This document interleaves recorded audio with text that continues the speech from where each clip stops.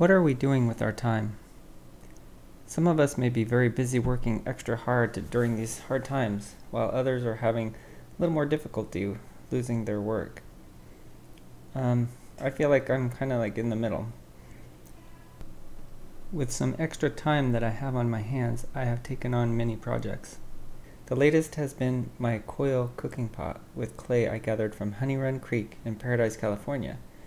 It's from behind my house where I grew up, so it's, a little bit more special to me. And it's gray clay, and it's seems to be very pure. The process is fun. So to build a pot, I take the clay that I gathered, I start to crush it up into powder when it's already dry, and once it's in powder form, then I can remix it, mix it up with water, and I start kneading it until it's into the consistency that I feel that it works well. And then I start with the little base and then start adding little coils that I roll out.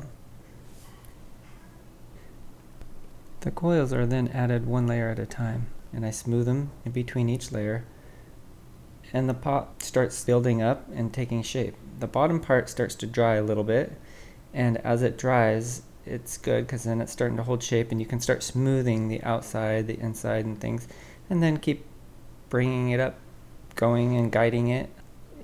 Clay is interesting. You can compress it, and it's not going to crack. If you go outward, you're going to have to be careful not to let the cracks ruin it.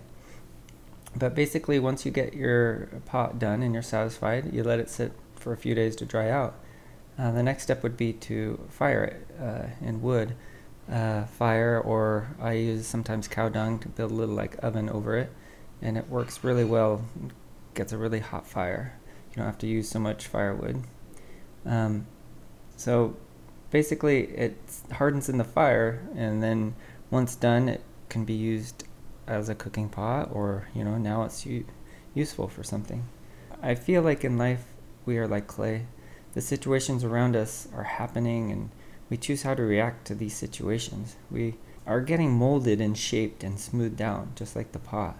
As we make righteous choices, we're able to progress in ways that help us grow into better people. Each coil is another layer that makes us closer to being whole, or the best we can become.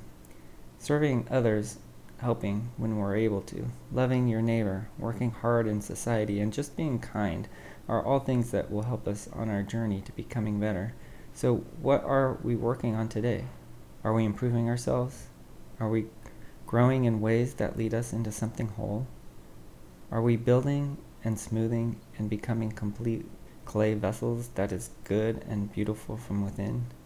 I hope to do more projects with more time on my hands. I feel it's good to keep moving forward and building us up and others up in good ways.